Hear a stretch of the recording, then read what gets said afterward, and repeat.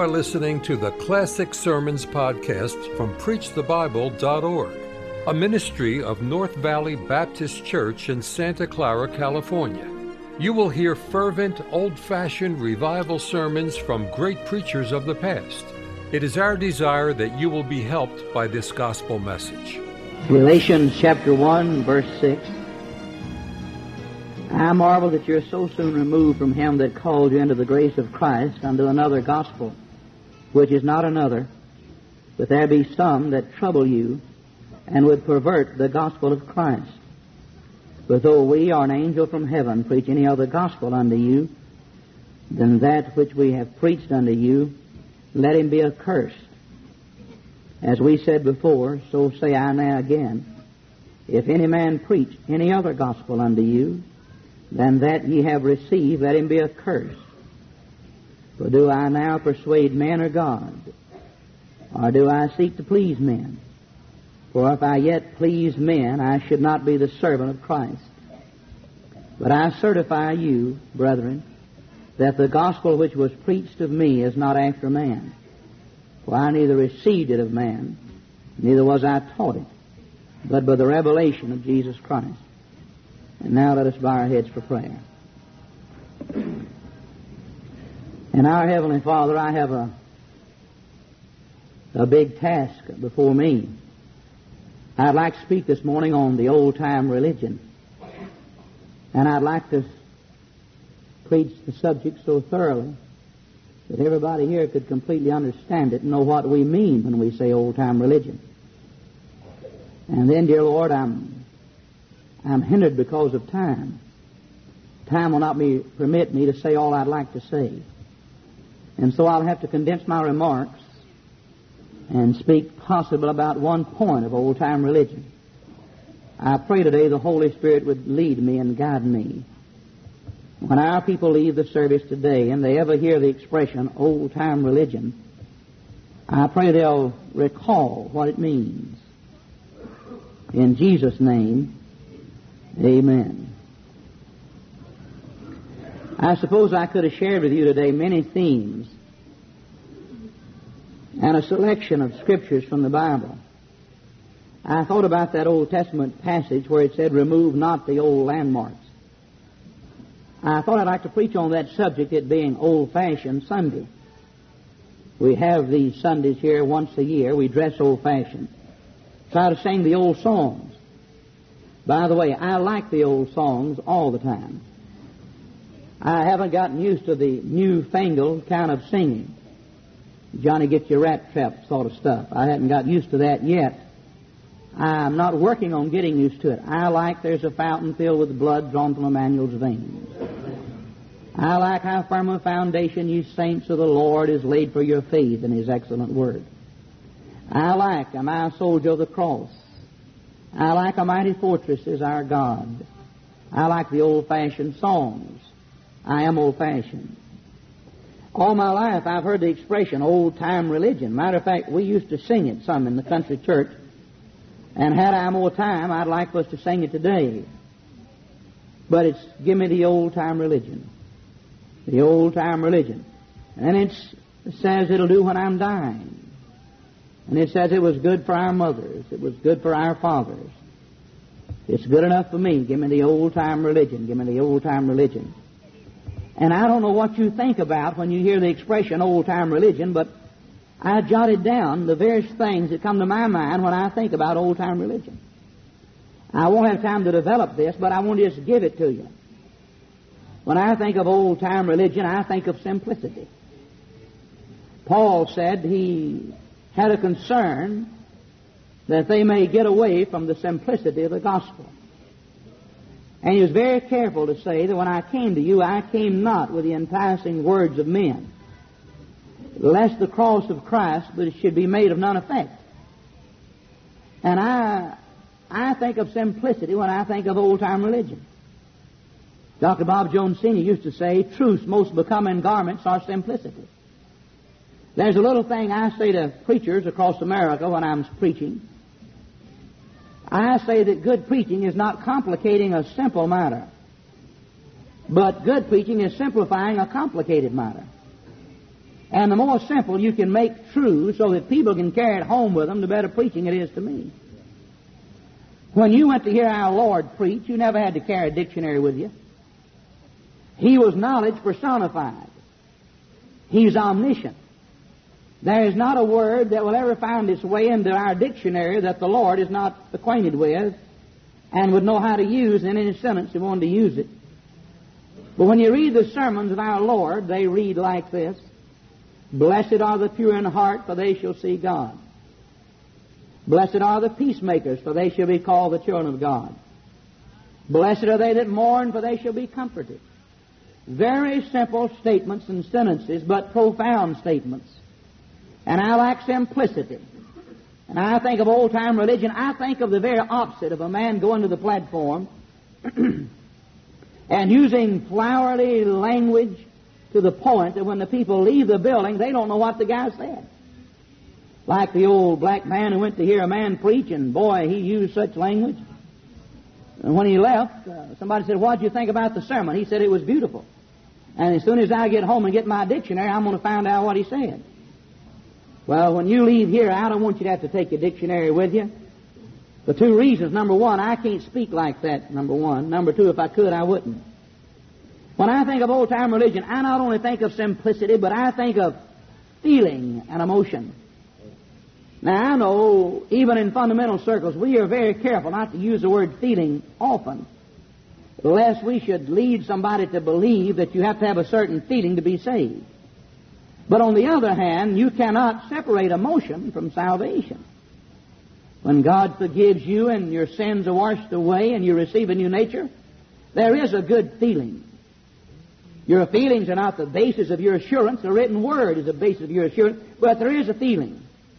When I think of old-time religion, I think of a tear occasionally. I don't see anything wrong with people weeping when they're happy. I don't see anything wrong with people weeping in church when they have a burden about unsaved loved ones. It troubles me that we have our priorities wrong and our values wrong in America. I read a story recently of a lady, an ordinary-looking lady, who was serving time in a women's penitentiary. And the people in charge said when you walked into a room, it looked like any ordinary prisoner's room. On the table was pictures of some children, teenagers, who she said were her nieces and nephews. She knitted, sewed, passed her time like any other ordinary lady in the prison. But they noticed that she had times of despondency, and she would weep. And it looked like she was so nervous she was almost uncontrollable. She was in prison because she had murdered her husband. She had stabbed him to death. And after murdering her husband, she set fire to the house to destroy her husband and the evidence. They finally, after inquiring, found out why she had these periods of depression. And this is a true story. She said, "I remember after I set fire to the house that my little dog was trapped in the house. And I heard its little yelps, wanting me to come and rescue it, but the house was so far gone in the flames that I could not get to my little dog to rescue it. And when I think of that little dog burning alive in that house and yelping, and I could not get to the dog to rescue it, it depresses me." And she wept over the burning of a dog, but showed absolutely no remorse or sorrow over the fact that she had murdered her husband in cold blood and burned him alive. Now, we can watch a movie on TV and we can weep. We can see some sad experience and we show emotion. When we come to church, we're afraid to weep. We're afraid to show emotion. Now, I don't think we ought to come together and sort of have a cheerleader-type atmosphere and whip the people into some emotional frenzy. I don't mean that. But when I think of old-time religion, I think of a heartfelt salvation, something that's real and genuine and that moves a person emotionally. When I think of old-time religion, I think of sincerity as compared with hypocrisy. And there is so much hypocrisy in our country, and I don't want to judge anybody. But God knows I want to be sincere. That's one reason I'm a fundamental preacher, because I'm sincere. I could not be a modernist and deny the great fundamentals of the faith and be a preacher, because I'd be a dirty, low-down hypocrite to walk to a pulpit and open my Bible and deny the virgin birth or the verbal inspiration of the Bible and claim to be any kind of a preacher. I'm no preacher if I don't believe the fundamentals of the faith. I like sincerity. I mean transparency. We say what we mean, and we mean what we say. The Bible's the Word of God. There's one way to heaven. Jesus died for sinners. We say it without apology, without mincing our words, because we are sincere in what we believe. That's old-time religion to me. Then I think of old-time religion. I think of Bible preaching as contrasted with some of these little social sermonettes. I'd rather not go to church at all than to go to church on Sunday morning and hear a little social sermonette to a bunch of little Christianettes. Has no meaning to it whatsoever. I'd just rather not have it at all than to hear a fellow get up and say, in a way, there's a possibility that maybe we all could have made some mistakes in our life. I like a guy to get up and look you straight in the eye and shake his finger and say, all of you are sinners and you're on your way to hell unless you're born again. Now, I know that's old-fashioned. You don't hear much of it, but I like that. I'm old-fashioned. I'm an old-fashioned, hellfire, brimstone, snorting, spitting preacher. That's what I am. God deliver me from these panty wastes called preachers. Our dear Heavenly Father. That'll make a buzzard sick. I like somebody who stands for something and is firm and sincere in what they believe. I like Bible preaching. Don't mince your words. If the Bible said all have sinned, you say all have sinned. And because we're sinners, we owe a penalty. And that penalty is death. And that death is the second death, the lake of fire. Hell, if you please. If you die without Christ, you're going to hell. The modernistic crowd talks about those Bible-thumping, hellfire, brimstone preachers. And if we're not careful, they'll make us feel embarrassed, and we'll get the easing to the pulpit sort of quiet-like. And we want to be careful not to thump our Bible because they've been talking about them Bible thumpers. And so we'll be careful to get our hands in our pockets, afraid to hit the pulpit, afraid to raise our voice. Well, let them call me a Bible thumper. I'd rather be a Bible thumper than a thumb sucker, I tell you that. That bunch of thumb-sucking nitwits who don't know salvation from a jackrabbit. Preach a social gospel akin to communism and socialism. You can have it, buddy. I don't want it. I believe in the old-time religion. And I think of Bible preaching. When I think of old-time religion, I think of using Bible terminology. I like to use the word hell in my sermons, instead of saying there's a place where you go if you're bad. Oh, say if you're not born again, you go to hell, where the worm never dies and the fire's not quenched. That's old-fashioned. They call it old hell, fire, and brimstone preaching. That's what it is. What's wrong with it? It's in the Bible. Jesus preached more about hell than he did about heaven. Billy Sunday said if we had more hell in the pulpit, we'd have less of it in the pews. And I agree with him. They're afraid we'll warp their child's personality or have some kind of a psychological effect on them if we tell them about hell. Well, you better not tell them about rattlesnakes. You may have a psychological effect on them. Better not tell them about shotguns and poison. That may have a psychological effect on them, too. And don't tell them about heart attacks or cancer while you're at it. No, your reasoning's wrong, buddy. Tell them the dangers of dying without Christ. Tell them about it. If they die without Christ, they go to hell. Let them know it. Don't let their blood be on your hands. I think of Bible preaching. You know, I like preaching. I could sit for hours and listen to Bible preaching. Get the fellows' names who said that. We're going to have a long meeting. I could sit for hours and just hear it over and over. I like the ring of preaching.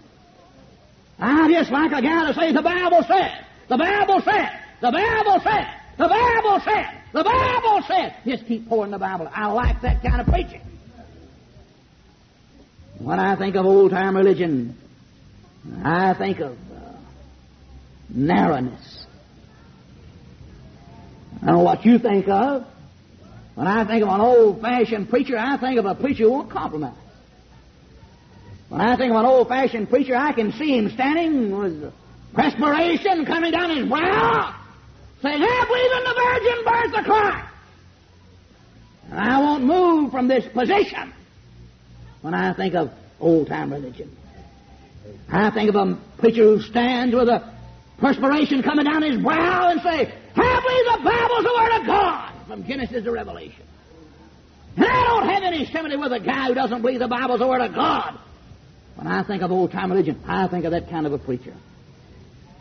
I don't think of the preacher who goes to every club in town to offer the invocation. I don't think of the preacher who goes and offers the invocation every city council meeting and pulls the trigger for every turtle race in town and dedicates every post office and football stadium. To me, he just doesn't deserve the term old-fashioned. When I think of an old-fashioned preacher in old-time religion, I think of a guy who has something beside a tater string for a backbone. That's a potato string, if you newfangled. I think of a guy who believes in something and stands for something and won't compromise, even if it means his job or his popularity. I thank God I've reached a place in this church where I don't have to worry about my job. But I must admit I never have worried about it. There's been periods when I hoped you would fire me, and I tried to get fired. But you never tried. I think some people wanted to try, but they were afraid to. But I can walk up here on Sunday morning, I can preach as long as I want to, as loud as I want to. If I want to run, I can pick up the microphone and run down the aisle. If I want to get emotional, kick my leg out and say, whoopee, I can let her go. And I don't have a bunch of sophisticated deacons who drop their heads. Well, we better take our preacher to the doctor. Check him out, get rid of him. He doesn't fit. Our church is so large now that we gotta be a little more dignified on Sunday. No, we can still be old-fashioned and let her rip. Amen. We can sing and shout and pray. When I think about old-time religion, I think about sinners being saved in every service. To me, you don't divorce that from old-time religion. I'm talking about people walking down the aisle crying, saying, I want to be saved. I think of an old-fashioned preacher. I think of a preacher getting phone calls late at night. People wanting to get saved. Read last night a story out of J. Frank Norris's life. He was just preaching a sermon, and he turned and looked at the congregation and said, Mr. Shields here. A man stood and said, Mr. Shields, did you call me after midnight last Sunday night? Yes, sir. And did you tell me that you had prayed and you got a case of old-time religion? He said, yes, sir. And did you tell me you wanted to be baptized? He said, yes, sir. And did you say you want to be baptized then? He said, yes, sir. And did I tell you that the baptistry had been drained and it would take a while to fill it up again? Yes, sir. And did you say, I don't care how long it takes, I want to be baptized? Yes, sir. And did I tell you I'd baptize you even if I had to go to the river? Yes, sir. And did I come and get you and we came to the church past 1:30 in the morning and fill the baptistry? And did I baptize you past 1:30 in the morning? Yes, sir, he said. That's old-fashioned preacher to me. I read it, I thought, J. Frank, you're not the only guy that's got a story like that. When we were building this old auditorium, I was on top of it, putting the trusses up. Having put the trusses on the old auditorium, and a guy came by in an old dilapidated Chevrolet. Got out and asked where Brother Hudson was. And they pointed up there, and he asked to see me, and I came down. The old man looked like an angel. He said to me, I've been hearing you on the radio every day for a year or so. And I've trusted Jesus Christ as my Savior. He said, I want to be baptized. Well, I said, you come back Sunday. When I get an invitation, you come down the aisle and join the church of baptism, I'll baptize you. He said, I don't want to wait till Sunday. He said, I'm an old man, I have heart trouble, I may be dead before Sunday. I want to be baptized. Well, I said, make it Wednesday night. He said, I don't want to wait till Wednesday night. He said, I want to be baptized. I said, you mean you want to be baptized now? He said, I want to be baptized now. I said, man, we don't even have a baptistry. And we have to drive about 12 or 15 miles to a creek to baptize. I said, if you got time, I got time. And I said, I'm sweaty and dirty and hot. And the creek sounded inviting to me. But I said, if you want to be baptized, I'll go with you. And I climbed on off that old building over there. And we got in his old dilapidated Chevrolet, and we drove. I said, go this way, go that way, take a right, take a left, turn in this dirt road. Went down the Mountain Creek, way down somewhere off the Rock Bridge Road. And nobody around, me and that old man walked out in the middle of that creek, me and my old overalls on, been working on the building, felt good. And we sung, Shall We Gather at the River, the two of us. I sung lead and he sung tenor. And I baptized the old man in the middle of the day. He said, before you baptize me, I want to say a few words. I said, nobody listen but me, but say a few words. That man quoted every verse in the Bible about salvation. I never heard such a presentation of salvation. He gave me the clear presentation of the gospel, told me his trust in Jesus Christ and his death on the cross to get him to heaven. He assured me that he knew he was saved, and I started to say, why don't you baptize me? But I baptized the old man. We walked out of the creek. He had a smile on his face, looked like an angel. We got back in the old Chevrolet and rattled it back up this way. He left. I never saw him again. A few years later, two nice-looking elderly ladies came to the church. Said, you don't know us, but you'll remember our brother. Said, who's your brother? He's the man that came by in the Chevrolet. Told you when we baptized him. You took him and baptized him. He died a few days after that. Went to heaven. I said, thank God I got him off the building, carried the old man, baptized him. Now, I didn't get a move in second. That may not be baptistic enough for some of you. But I got an idea heaven liked it and the old man liked it and I liked it. It's none of your business. Amen? I'm not even sure he got on our church roll. I'm not positive. I forgot to turn his name in. But they got his name up yonder. That's all that counts. Amen? Now, this is all my introduction. It's just things I wanted to say about old-time religion. When I think about old-time, I think about narrowness. I know. You say, well, you fundamentalists are too narrow. Let me show you something. We are narrow. A surgeon's narrow. Pilots are narrow. You get on a plane, the pilot's flying that thing along, he's got to have it at a certain speed to land it. And you say, why don't you let off on the acceleration, just about 50 miles an hour? He said, no, man, it has to be going a certain miles an hour to land.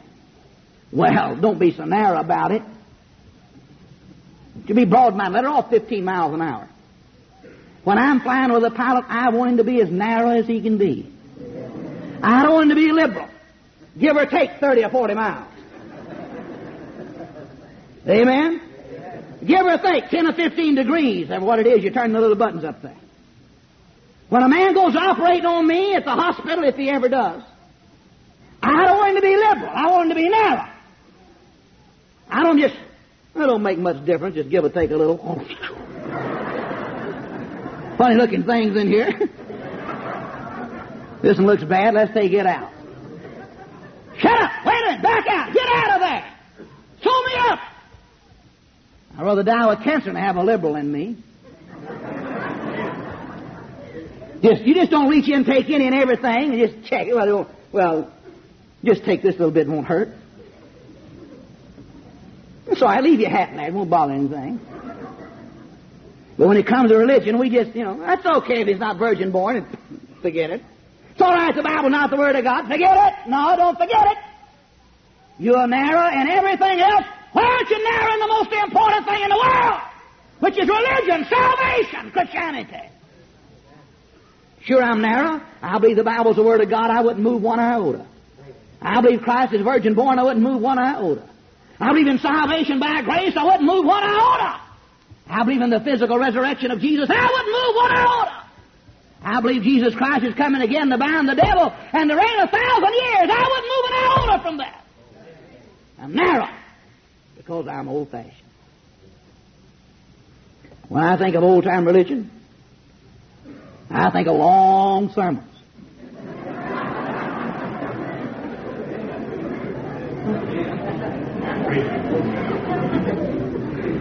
I think about people don't look at their watches when the old-fashioned preacher's preaching. Don't get worried. When I think of old-time religion, I think of salvation by grace through faith. And when I say religion, don't misunderstand me. I'm not speaking of religion in the common acceptance of the term. And the thinking of the average person, religion and salvation are synonymous. But nothing could be farther from the truth. A man can be ever so religious and not have salvation. Paul was as religious as you could be. He was a Pharisee of the strictest sect, but he was not a Christian till he met the Lord on the Damascus Road in Acts chapter 9. I've heard people say, well, it doesn't make a difference what religion you have as long as you're sincere in what you believe. That's wrong. When I think of old-time religion, I think of salvation by grace through faith. Ephesians 2:8 and 9.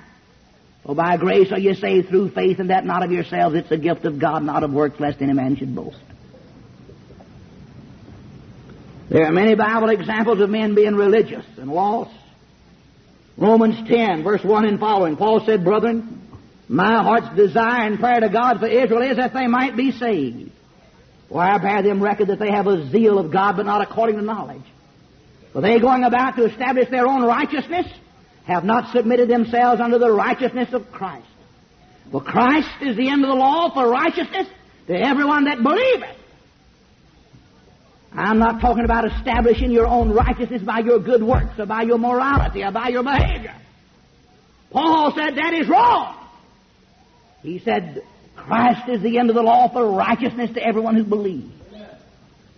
I think of salvation by grace through faith, and grace means the unmerited favor of God.